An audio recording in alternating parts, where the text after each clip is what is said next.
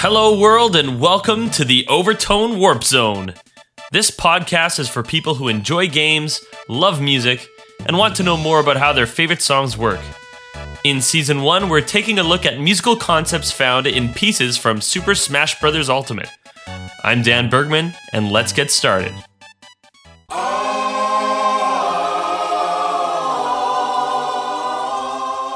You know what video game character comes to mind when I hear this song? Frankly, I don't know, but as of April 30, 2019, I now associate it with the one and only blue hedgehog, Sonic. By the release of this podcast, all this stuff is old news, but the first trailer for the Sonic the Hedgehog movie came out a few weeks ago now, and the response was, to put it lightly, terrible. The number one critique was the appearance of Sonic. His iconic cartoony look was replaced with an uncanny valley-level humanoid design. What I think is most incredible about all of this is that after seeing the response on social media, director Jeff Fowler stated on Twitter that the whole character would be redesigned for the film's release in November of this year, with the hashtag #GottaFixFast. That is so funny. It's so incredible that the directors can respond to people in such a real and tangible way these days with social media. Either way, more power to the artists on the team. I'm sure the road ahead of you is not going to be easy. So this week is all about Sega and some of the blunders that they made in the years where they made consoles.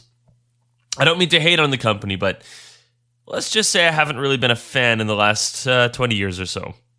But hey, if you disagree, we're all entitled to our opinions. Let's take a brief look at the history of the company, and particularly its involvement in the console market. Before we do, let's enjoy some Smash Ultimate music. All of Sonic's 20 tracks in Ultimate, with the exception of Angel Island Zone from Sonic the Hedgehog 3, are taken straight from their original sources. That said, this is Emerald Hill Zone from Sonic the Hedgehog 2. The game was scored by Masato Nakamura.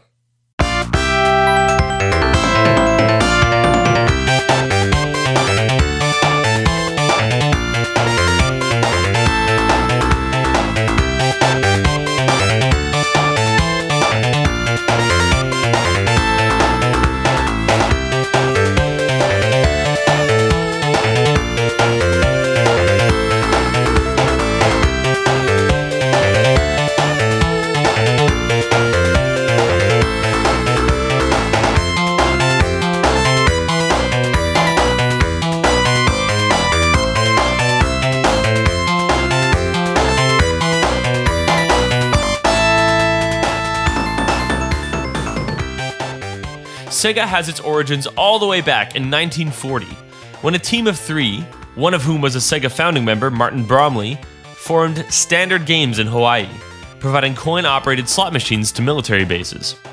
The company was rebranded as Service Games after World War II, and took a hit when slot machines were outlawed in the US in 1951. So in 1952, the company went to Japan, rebranded as Service Games of Japan, and wrote the abbreviation Sega on some of its machines. After some other changes in how the company operated, they became Sega Enterprises Limited in 1965. Around this time, the company expanded to all kinds of coin-operated amusement machines, such as jukeboxes, pinball, and light gun games. These coin-operated games soon evolved into what we now know as arcade machines. Arcades had their heyday in the 70s and 80s, and Sega was right in the midst of it, and doing very well for themselves. There was, however, one hiccup in those couple decades. The inflation of the arcade market led to a crash in the early 80s.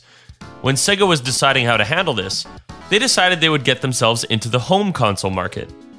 Originally, they developed the SC3000 system, which was a home computer, but upon hearing that Nintendo was releasing a dedicated gaming console, they also worked on and released one of their own, the SG-1000. This first home console by Sega sold over 150,000 copies. That's more than triple what they projected on their sales. Some of the reason for this is because of the steady stream of games that were released, and also because of a recall on Famicom systems in Japan when it was released. Perhaps there was something in this home market for Sega after all.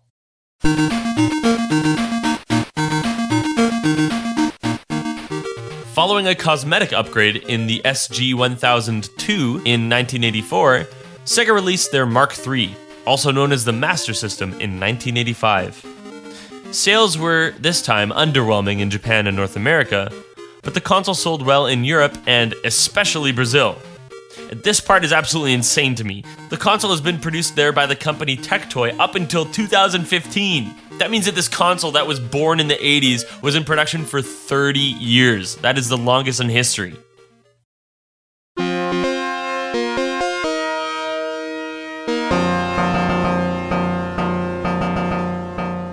After the Master System, the Sega Genesis was released. 1988 in Japan and 89 in North America. Outside of North America, the Sega Genesis was called the Sega Mega Drive.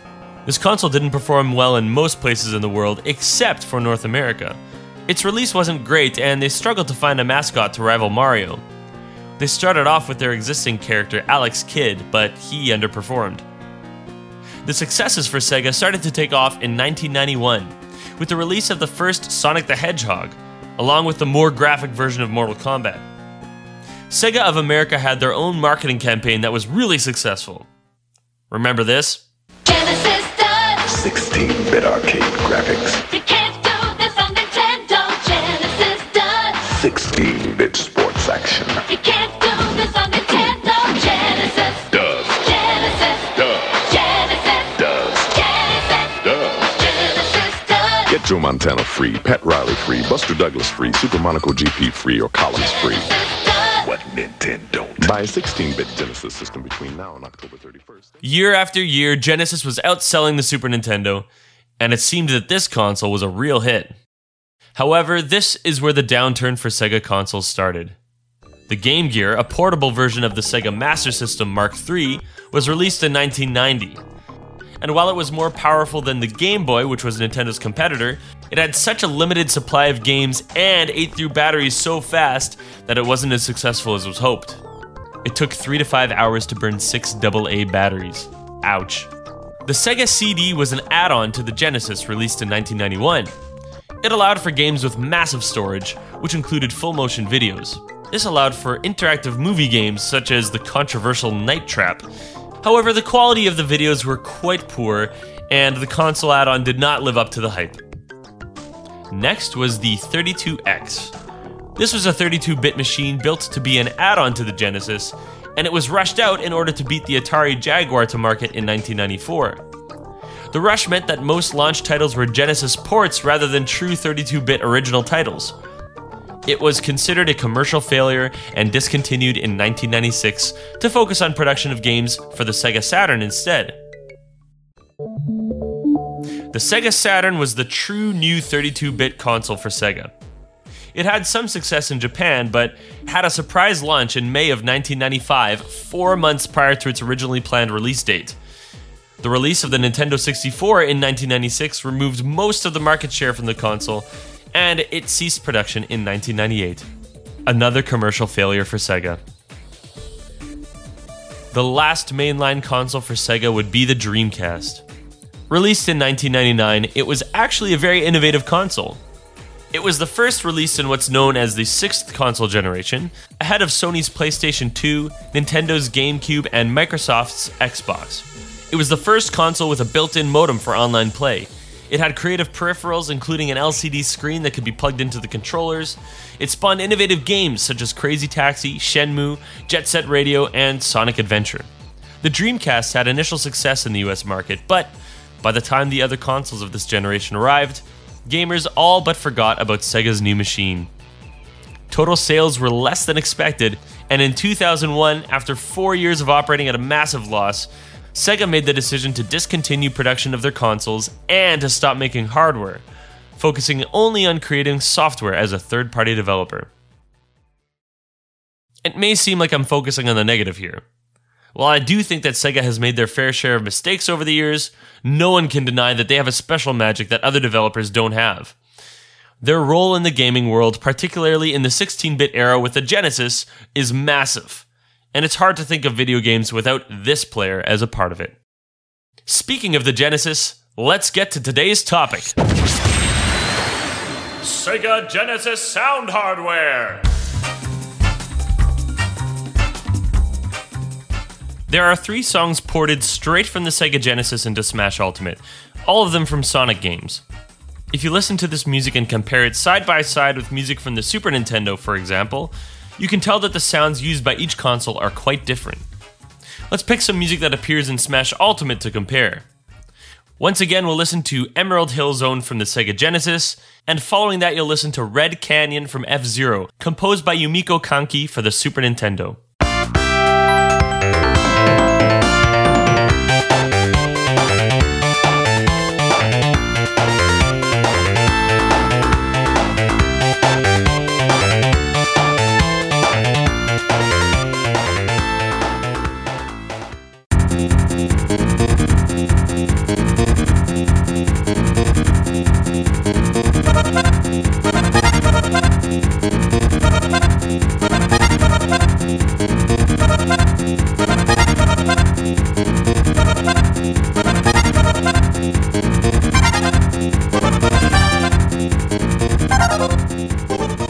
An even better way to compare these consoles is to use music from the same game that was ported over the two of them. Probably one of the most ported games of all time is Street Fighter II, since it rocketed the fighter genre to such a high popularity. To date, it's available on at least 21 different platforms, and some of the first were the Super Nintendo and the Sega Genesis. Let's take Ken's theme and first hear it on the Sega Genesis and then the Super Nintendo.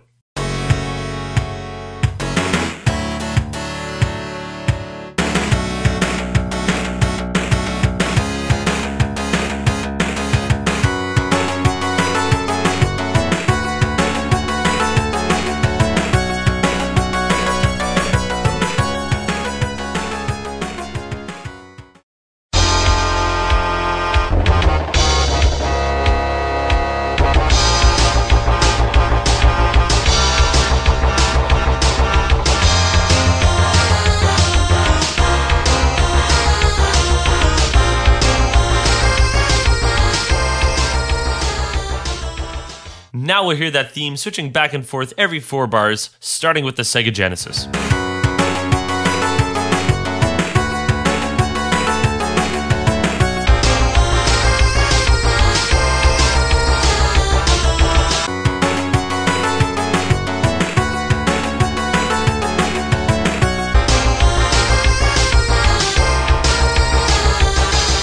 So why is it that these two consoles sound so different from each other? If you'll remember from our episode where we talk about it, the Super Nintendo's SMP chip had 8 channels for sound output, and each of them were capable of loading 16-bit audio samples. The Sega Genesis has 2 different sound chips, and both of them work totally differently from the Super Nintendo. The first chip in the Sega Genesis is the Yamaha YM2612. It has 6 channels of sound, each of which is capable of 4-operator FM synthesis. If you're confused by that sentence, so was I. Let's break it down. FM synthesis stands for frequency modulation, which means that the different oscillators, or when referring to FM synth, operators, of each channel modify the output of that channel. Each operator can be set to its own frequency. In the YM2612 in particular, the 4 operators are basic sine waves, but in FM synthesis in general, you could use any type of wave. Typically, each channel would have 1 operator as the carrier, while the other operators are the modulators that change the final shape of the waveform. The way that all the operators are set up together is referred to as an algorithm. On the Genesis's YM2612, any combination of algorithm was possible. The operators can be connected in a multitude of ways, where in theory the output can be predicted, but in practice it's really hard to determine how your output will actually sound. Just as an example, I'll show you a recording I made while messing around with a VST called Jenny that emulates the Yamaha YM2612 chip. VST stands for Virtual Studio Technology and can be run in digital audio workstations. The particular sound I used was called 2019 Brass. These first 8 clips reflect the change in the algorithm of the operators. For example, the first clip has all operators in series where operator 1 is the carrier. The second one has the first 2 operators in parallel, with operators 3 and 4 in series, and operator 1 is the carrier, and so on. It's very hard to describe, and harder still to determine how things are being affected.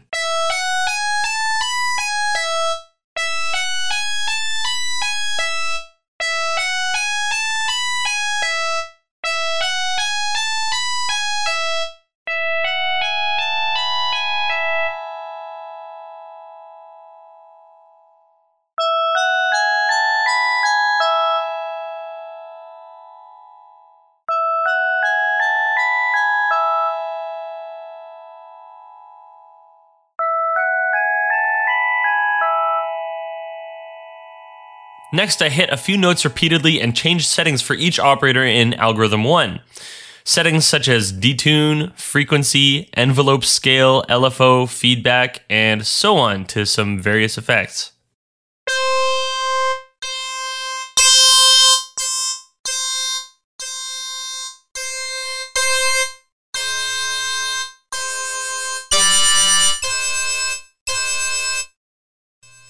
There are some other special features of the YM2612 as well.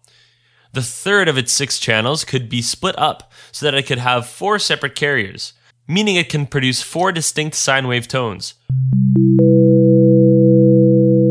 Effectively, this adds 3 channels to your 6-channel sound chip. You could also bundle the operators in other ways, such as 2 and 2, 3 and 1, and so on. The 6th channel is the only channel that can be swapped out to play 8-bit audio samples. Remember that the Super Nintendo's 8 channels are all used to play audio samples at 16 bits. This is the reason why these two consoles sound so different. Technically, the YM2612 has a 7th channel that is a low-frequency oscillator, or LFO. Low-frequency oscillators operate below human hearing levels, meaning below 20 Hz. They are used to further modify the output of other sounds. The LFO would apply to all 6 channels at the same frequency, but each channel could control how much it was affected by the LFO. One way an LFO could be used is to add vibrato.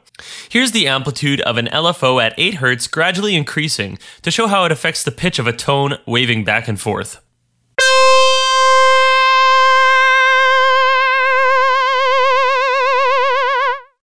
Let's finally talk about the Genesis second sound chip. This was the Texas Instruments SN76489. These are catchy names, I know. The primary reason for adding this second sound chip to the Genesis is so that the console could be backwards compatible with Sega's 8-bit console, the Master System. In order for sound to be outputted from the Master System's cartridges, the games would have to send information to this particular chip to be successful. The chip is very similar to the original Nintendo's sound chip, the Rico 2A03. The Master System could produce 4 channels of sound, 3 square waves at 50%, and 1 noise channel.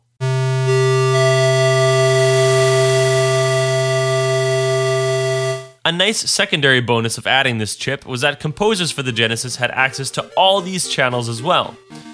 If you add this together with the Genesis YM2612, the Genesis had access to 10 channels in total.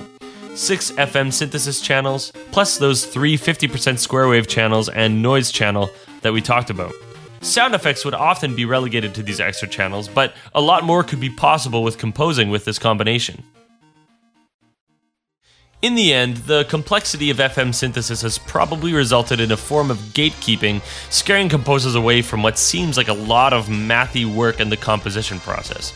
Many have argued over which console had the better sound capability, the Super Nintendo or the Genesis.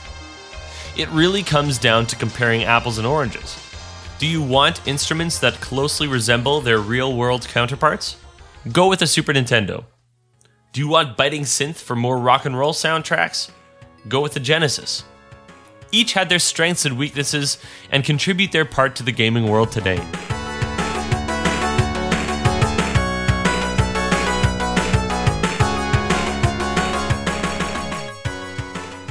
I'll leave you with one final piece of music from Smash Bros. Ultimate. This song is taken straight from Sonic Mania, composed by Thiago Lopez, who got the attention from the Sonic Mania team from his retro Sonic covers on YouTube. The composer's intent with the soundtrack was to appeal to modern gamers while also paying homage to the Genesis classics in terms of its sound design. As such, you'll hear both the elements of the YM2612's FM synthesis, as well as some modern touches. This is Lights, Camera, Action, Studiopolis Zone Act 1 from Sonic Mania.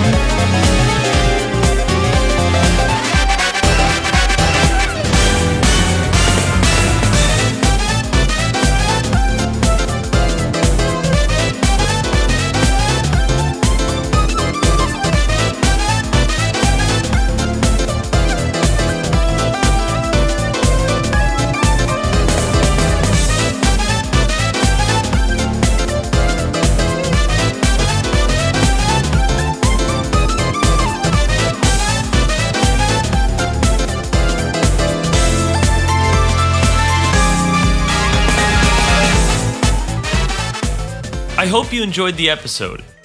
I'd love to hear your thoughts on the podcast or suggestions of a song or music topic. Leaving a rating or review on your podcasting platform is a great way to share that with me and helps Overtone Warp Zone gain some exposure. You can also email me at overtonewarpzone@gmail.com, and you can stay updated on podcast news by following me on social media everywhere at OTWZ Podcast. One last thing for the Sega Genesis episode. Did you know that there were multiple iterations of the Sega Genesis released, each with minute differences in sound quality? If you want to know which one the nerdy game music purists think is the best, have a listen to Retro Audio Podcast, where I got a lot of my research from for this episode. Also, if you want a great layman's explanation of FM synthesis, visit Andrew Huang's YouTube channel. Until next time, keep playing.